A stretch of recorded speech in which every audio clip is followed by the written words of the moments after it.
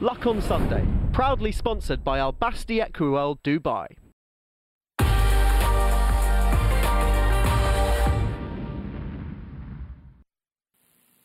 I'm very pleased to have a very special guest with us on Luck on Sunday today here live at Newbury. I'm going to take you back, first of all, nearly 8 years to 2013 when our intrepid reporter Alex Steedman went up and down the country for a This Racing Life special to feature 3 riders who were about to graduate from the pony racing scene. They seem to have done quite well. John Joe O'Neill, Harry Cobden and... When I was about 10, my dad used to train and I always used to want to be a jockey. So the first thing I thought was I want a pony race as soon as I was old enough. So I got on my little pony club pony and took him to the local point-to-points and galloped him around there. Came last by about 20 lengths. And then I did a few races on him. And then I thought I need to get a better pony now. And you'd always sort of wanted to get into racing? You had a family background in the sport? Yeah. My mum and dad used to be jockeys as well. So I've always been influenced on them, really. Did they encourage you? Yeah, my dad encourages me the most, probably. And teach you a little as well? Yeah, taught me a lot. Tell us a bit about how your racing experiences were, because they were aligned alongside point-to-points. Tell us how that worked. Yeah, well, we have racecourse series and point-to-point series, and on the point-to-point series you don't have to carry a weight, you just sort of the lightest jockey and sort of has an advantage. So I just stick to the point-to-point series, and it's good. It's just on. You just go around the outside of the jumps, go flat out. Okay. So and would that be on days when they're racing? Same days as point-to-point, so either before or after. Yeah. And what is it about the pony racing that has prepared you for the job and the work and the life that you find yourself in now? It's made me realise how hard it is to be any good. It's taught me how to ride, basically. Yeah, and then when you're in race situations as well, it's taught me.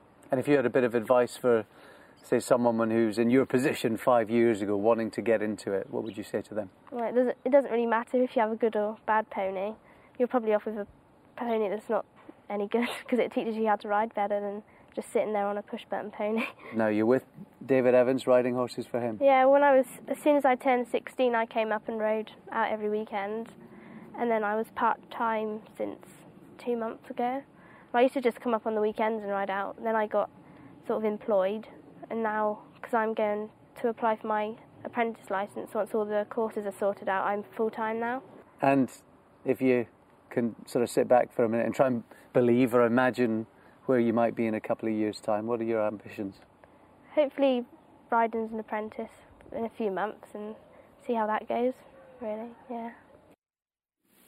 Well, it seems to have gone all right since then, doesn't it? Hundreds of winners later, Group 1 winners, broken every record, on the podium of Sports Personality of the Year. That was a lovely interview with Alex. Do you remember that day? Yeah, I remember that day pretty clearly, to be honest. It was a long time ago now. What did you think then about the life you were about to get into? Or already were in, I suppose? I just never expected I'd get to where I've got. Probably thought things were going to be a lot easier than they were back then, and I was in my own little bubble. But yeah, I can't complain too much. You definitely can't. There's 49 winners already for this calendar year. I just want to go back to those days, though, and the pony racing, because it was quite interesting.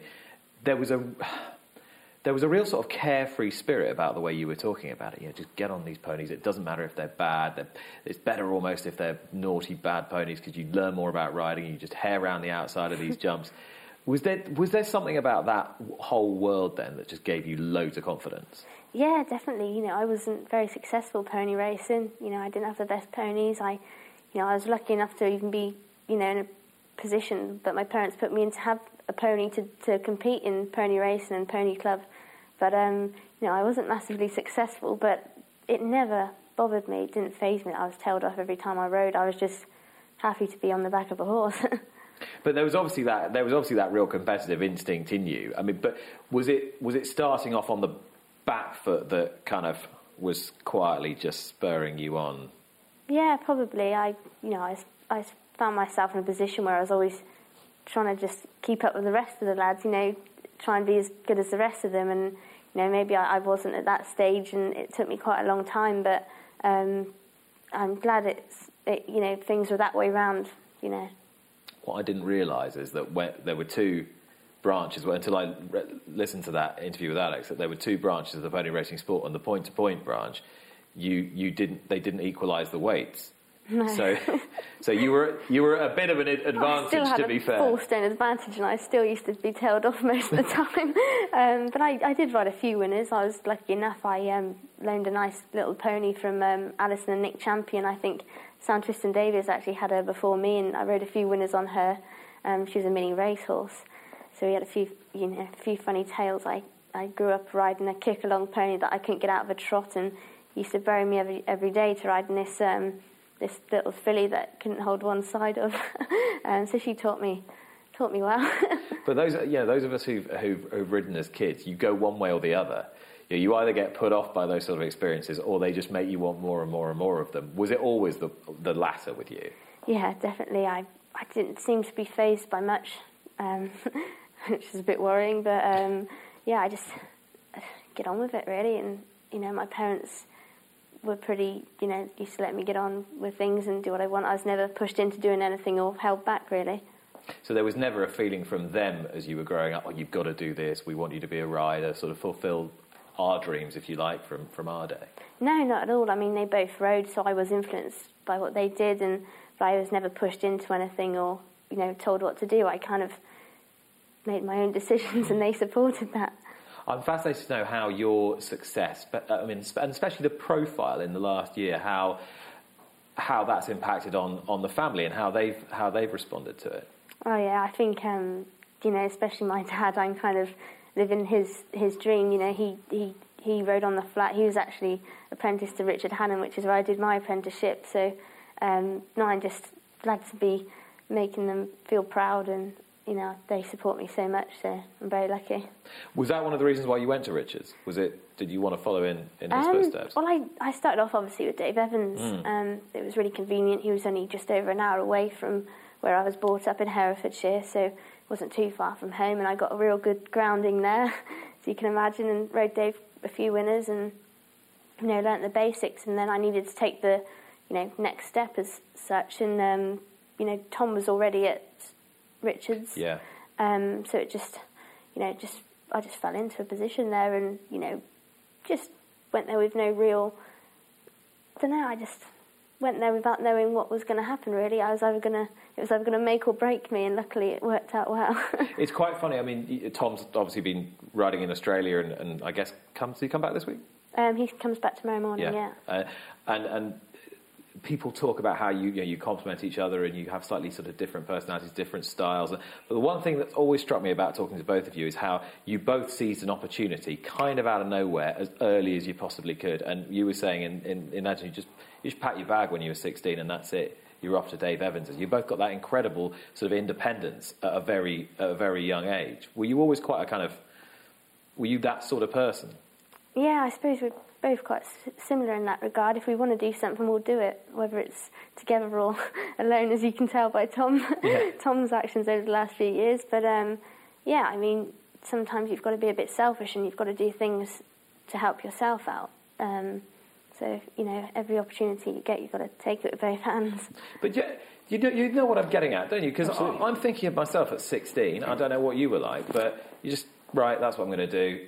Off I go. And also put yourself in a yard that is not going to immediately thrust you to stardom. Yeah, I think that's what comes across, isn't it, with people who are successful. You tend to forget some of the challenges you've had along the way, and it's that phrase, isn't it, feel the fear and do it anyway. It's almost as if that desire to succeed or just take the chance and run with it. For me, I suppose it was going to Hong Kong just after I was getting established here, thinking, well, if I didn't do it, I'd always sit back and think, why didn't I give it a go? So, but it can be hard. You can be, when you're on your own in a new environment, 5 days in, having fallen off one, must create quite a strength of character. Yeah, that's it. I've always kind of believed in if something's not working, you've got to change it, and that's kind of how I've, played my cards over the last few years. But I suppose, rewind 5 years back, I was quite happy in a comfort zone, just day in, day out doing what I do. But over, recently, any opportunity I've been offered or anything that's come up, I really need to take with both hands now. Were you always very self-critical in terms of your actual ability as a rider? Does that go back all the way, or is that something that's developed over the last few years? No, I've always been the same, really. Something I wish I wasn't as bad with, but I probably wouldn't be in this position if I wasn't like that mentally. I don't know. It works for me, but maybe not others. Yeah, but it's important. You need to exist with yourself on a day-to-day basis, set yourself challenges, but not beat yourself up if it doesn't work. But I'm interested in what you're saying about when you're in your comfort zone.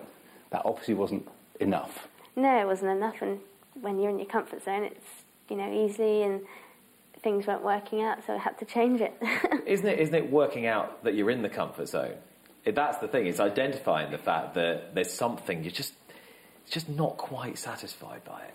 Yeah, I think it took me long enough to get to where I've got to, but now I've realised staying at this level is even harder. So that's why you've got to keep pushing yourself and trying to be better and, go as far as you can. And also, I guess when you've ridden so many winners as you did last year, you've had all those accolades, you've ridden at the highest level, and you've had Group 1 winners.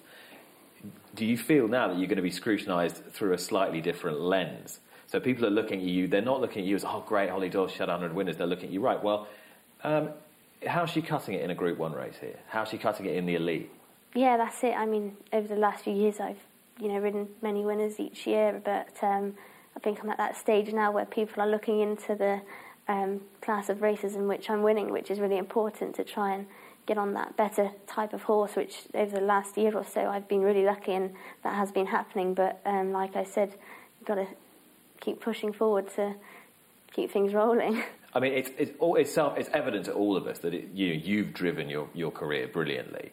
But I'm really interested to know Dave Evans, Richard Hannon, Archie Watson. I don't think there are three more different types of people. What would you say each of them has contributed to the Holly Doyle we see riding now? Massively, really. I mean, at Dave's, I was very young and immature. I wasn't a great rider, but he, taught me the basics, gave me a good grounding, didn't let me get above myself and kept me level-headed. I suppose at Richard's I was, made a rider of me, really. Riding those yearlings all winter, makes or breaks you. And, I really loved it there and had such a good few years. And, I can't even explain as an apprentice the amount of opportunities you get and how much you learn from being around good jockeys and good horses and, good people. So that was a huge, contributor. And obviously then I made the move to Archie's, who was, a massive pivotal point in my career because I went there with no claim. So when I lost my claim, I could have, stayed with Richard, which, I still have a good connection with and still ride out there every now and then. But, got to sit back and assess the situation I was in. At Dex, am I going to be at the front of their mind when they've got the likes of Sean Levy, Pat Dobbs, Ryan Moore? Probably not. So Archie was willing to give me opportunities, which I've taken with both hands. And you caught somebody on the up as well, and he caught you on the up, and it's like perfect timing.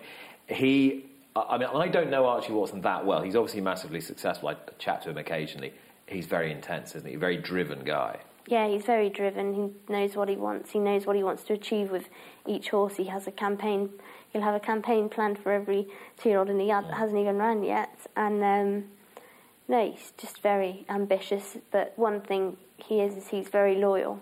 And I think to be connected with someone such as Archie, who's very loyal, it's it's great as a jockey. So you feel that he's got total trust in you? I suppose we've built up a good relationship over the last few years. We've had some great results, and I know the horses inside out, so I go out there with plenty of confidence, and hopefully he has confidence in me. So it's a good team we have. It's actually not dissimilar to the way that Henry de Bromhead was talking about the way that he and Rachel Blackmore have built up their partnership over the last few years. I don't know if you were listening to some of their interviews last weekend. Yeah, I suppose it sounds not dissimilar, but I suppose one thing in a working relationship like that is trust. The trainer's got to trust their jockey, and I've got to have trust within the horse and the trainer. So without that, I mean, you wouldn't be having a lot of success, would you? But as you say, you don't want to feel comfortable. You don't want to feel in any kind of comfort zone. So how this year, since the turn of the year, if you like, have you tried to kind of strike out of that circle again? Well, obviously, at the back end of the year last year, I managed to get a retained job with Imad Al Sagar, so I took that with both hands, and we've had some great results, at such an early stage within that job, and I hope, going forward this year will be another good year. Obviously, with my success from Archie, and a lot of other trainers have started using me, and I just don't want trainers to have a reason not to use me. You need to give them every reason to want to use you. So that's the aim. I mean, Richard, that is the challenge, isn't it? When you get to that level where you're considered part of the absolute elite, it's to stay there. Oh, definitely. At the same time, I'm interested in whether the dynamic of what's happening with jockeys riding at one meeting this year really does give you an opportunity to have the jockey's title as a realistic aspiration, because, as you say, if you think about other riders that are tied to contracts which mean they'll have to ride at the featured meeting. We saw Brian Hughes eke out 6 or 7 winners by avoiding Aintree, etc.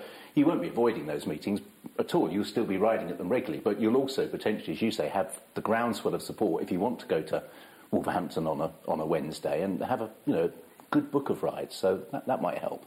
Yeah, that's it. I suppose with this one meeting rule, last year I was in a good position, and I found myself riding for a lot of different trainers and picking up spare rides that I definitely wouldn't have picked up the year before if they had their retained riders at that meeting. So, I mean, some jockeys like myself, it's probably in favour, but others maybe not. Mm.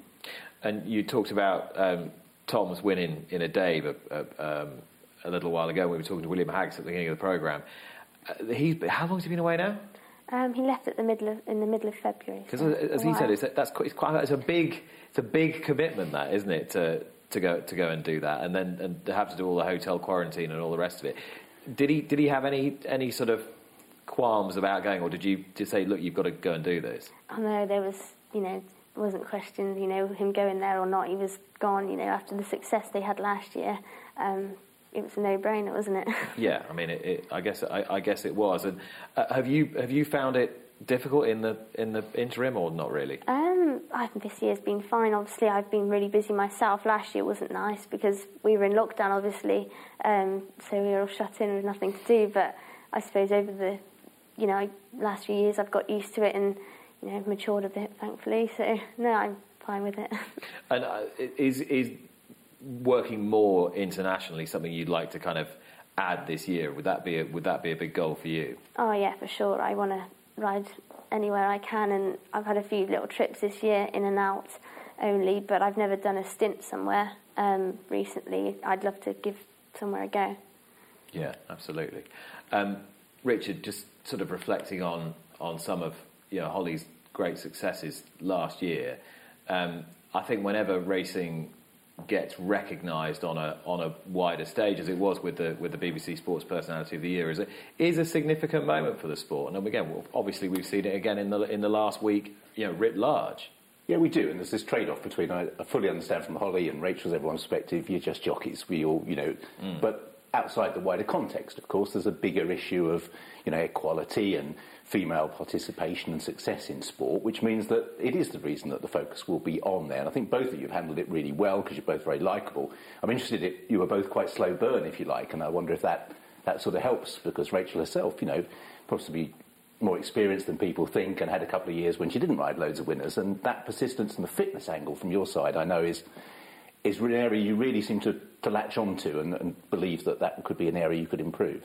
Yeah, definitely. I mean, obviously being a bit of a slow burner, I managed to sit back and watch the do's and don'ts, really, and have had longer to develop as a rider, maybe tactically, I've sat back and watched people's mistakes and learnt from them and my own as well. So, I've managed to realise over the last few years what it takes to kind of get to where I've got, maybe. What did you think watching the national? Oh, it was amazing. It was amazing, yeah. I mean, I said earlier, I was fixated by Rachel the whole way around, just praying and watching her, but you could call her a winner a long way out. She was just in such a great rhythm. But both of you, actually, it's something that's both very common. It's strange as a commentator, you don't recognise many riders, but you do recognise confidence. You do recognise someone who's happy and content with the way they are, and that was evident from an early stage. Over 2 out, you looked at Rachel and thought, well, you're not going to go too early, you're not going to panic.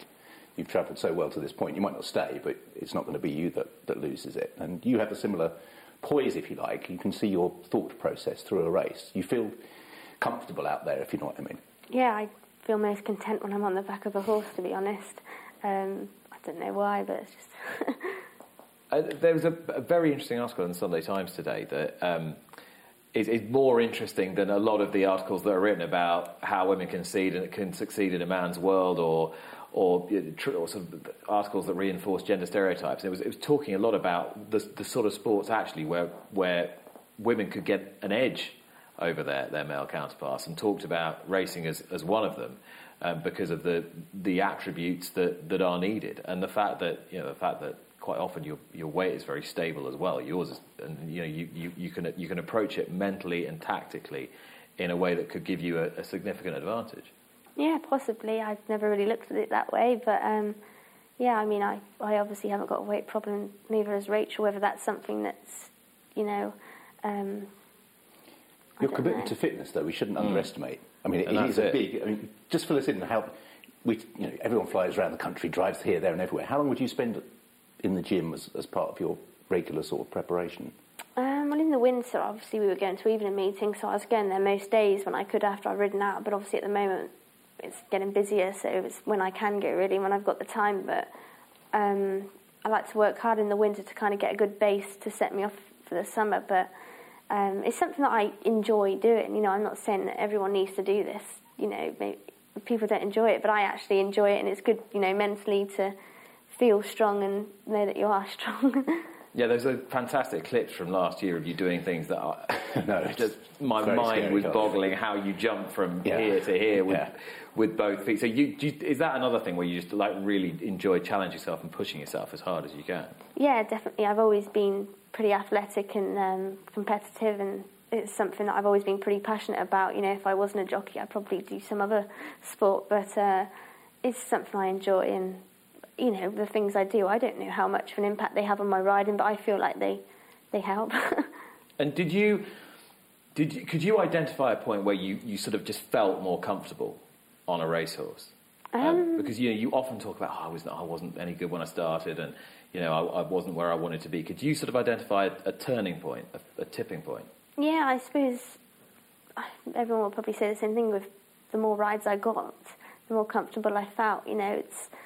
It's amazing how much I've learnt over the last few years, and how much more there is still to find out and learn, and you can never stop learning, can you?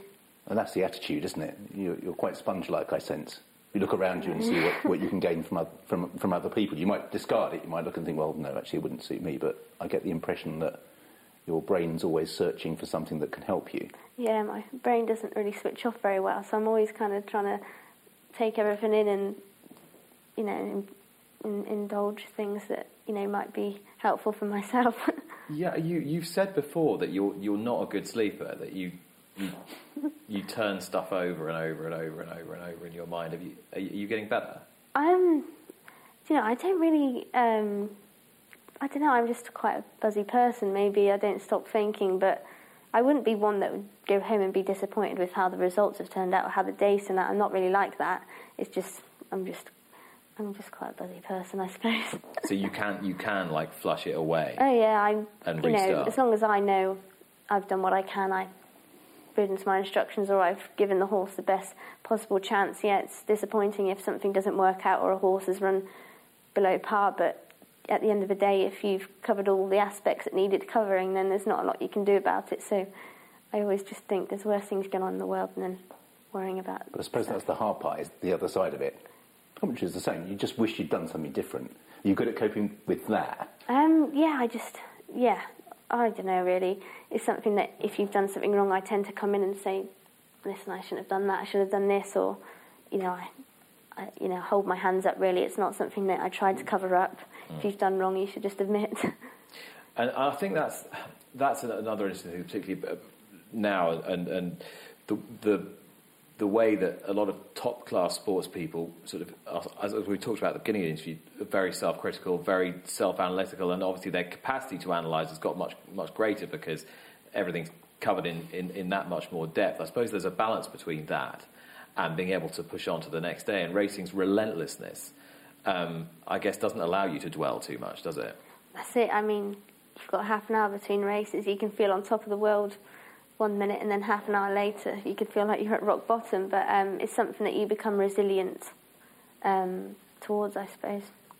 And what strikes me is you don't seem to have let the attention get to you too much. That you seem to be able to cope with the much greater level of media attention. Okay, how was that towards the end of last year with the? I'm probably not the best in front of a camera, but it's something that, you know, I'm trying to work on, but maybe I'm not getting much better, but it's something I don't find comes very natural to me. But as long as the riding's going all right, I don't mind. I'm not sure I agree, to be honest. No, I think you almost struggle, I suppose, in a way to sort of, you know, believe your own success in a way. It comes across that that's very endearing, to be honest, rather than. Yeah, I do struggle to get my head around it sometimes, but it's something that I've always dreamt of achieving, but whether I believed I could do it or not is a different story. Yeah, I suppose accepting, as you were talking about, the riding at the state level, you can probably accept it on a horse racing front in terms of, you know the horses, they're running Group 1s, I'm going to ride them. I suppose the external side of the attention that has followed possibly might be almost harder to understand. Yeah, definitely, you know, like I said, I'm most confident on the back of a horse, and I'm quite tunnel visioned, you know, all I want to do is ride, and I'm probably not, I don't really take into consideration the things that come along with it as much as other people. And so for 2021, I mean, is it obvious what your goals are, or are there things that you've got in your own head that you really like to achieve that perhaps we wouldn't have considered? I don't really set specific goals as such. I just want to keep on improving, ride at the highest level I possibly can, and, you know, improve on last year's tally. Which I think is... So how many was it at the end last year? 151, yeah. 151. That is, I would say, eminently doable, given that you're a third of the way there already. And the transition as well between the quality... You know, we get people saying that transitionary careers, the quality of races, more group successes as well. Yeah, we'll have to see. You know, I'm lucky enough to... We've got a few nice horses to send out this year, so you never know. Who's going to be your star this year? The star this year, I'm just really looking forward. Obviously, it's a no-brainer for me, but I'm just looking forward to getting back on Glen Shiel. You know, what he achieved last year was mind-blowing, and you never know what's more to come. And that was a classic example of you believing in a horse that maybe the rest of us sort of thought we'd pigeonholed somewhere else. Yeah, definitely, you know, and not so much me, but Archie, you know, fair play to him. You know, we got that horse, and he was running over 10 furlongs, and Archie kept stepping him back and back in trip. And, I mean, the day I was second in Haydock in the Sprint Cup, I was mind-blown. I felt like I'd won. You know, I had many Group 1 rides, and I felt like I'd won. And for him to go and win on Champions Day, I was just crazy.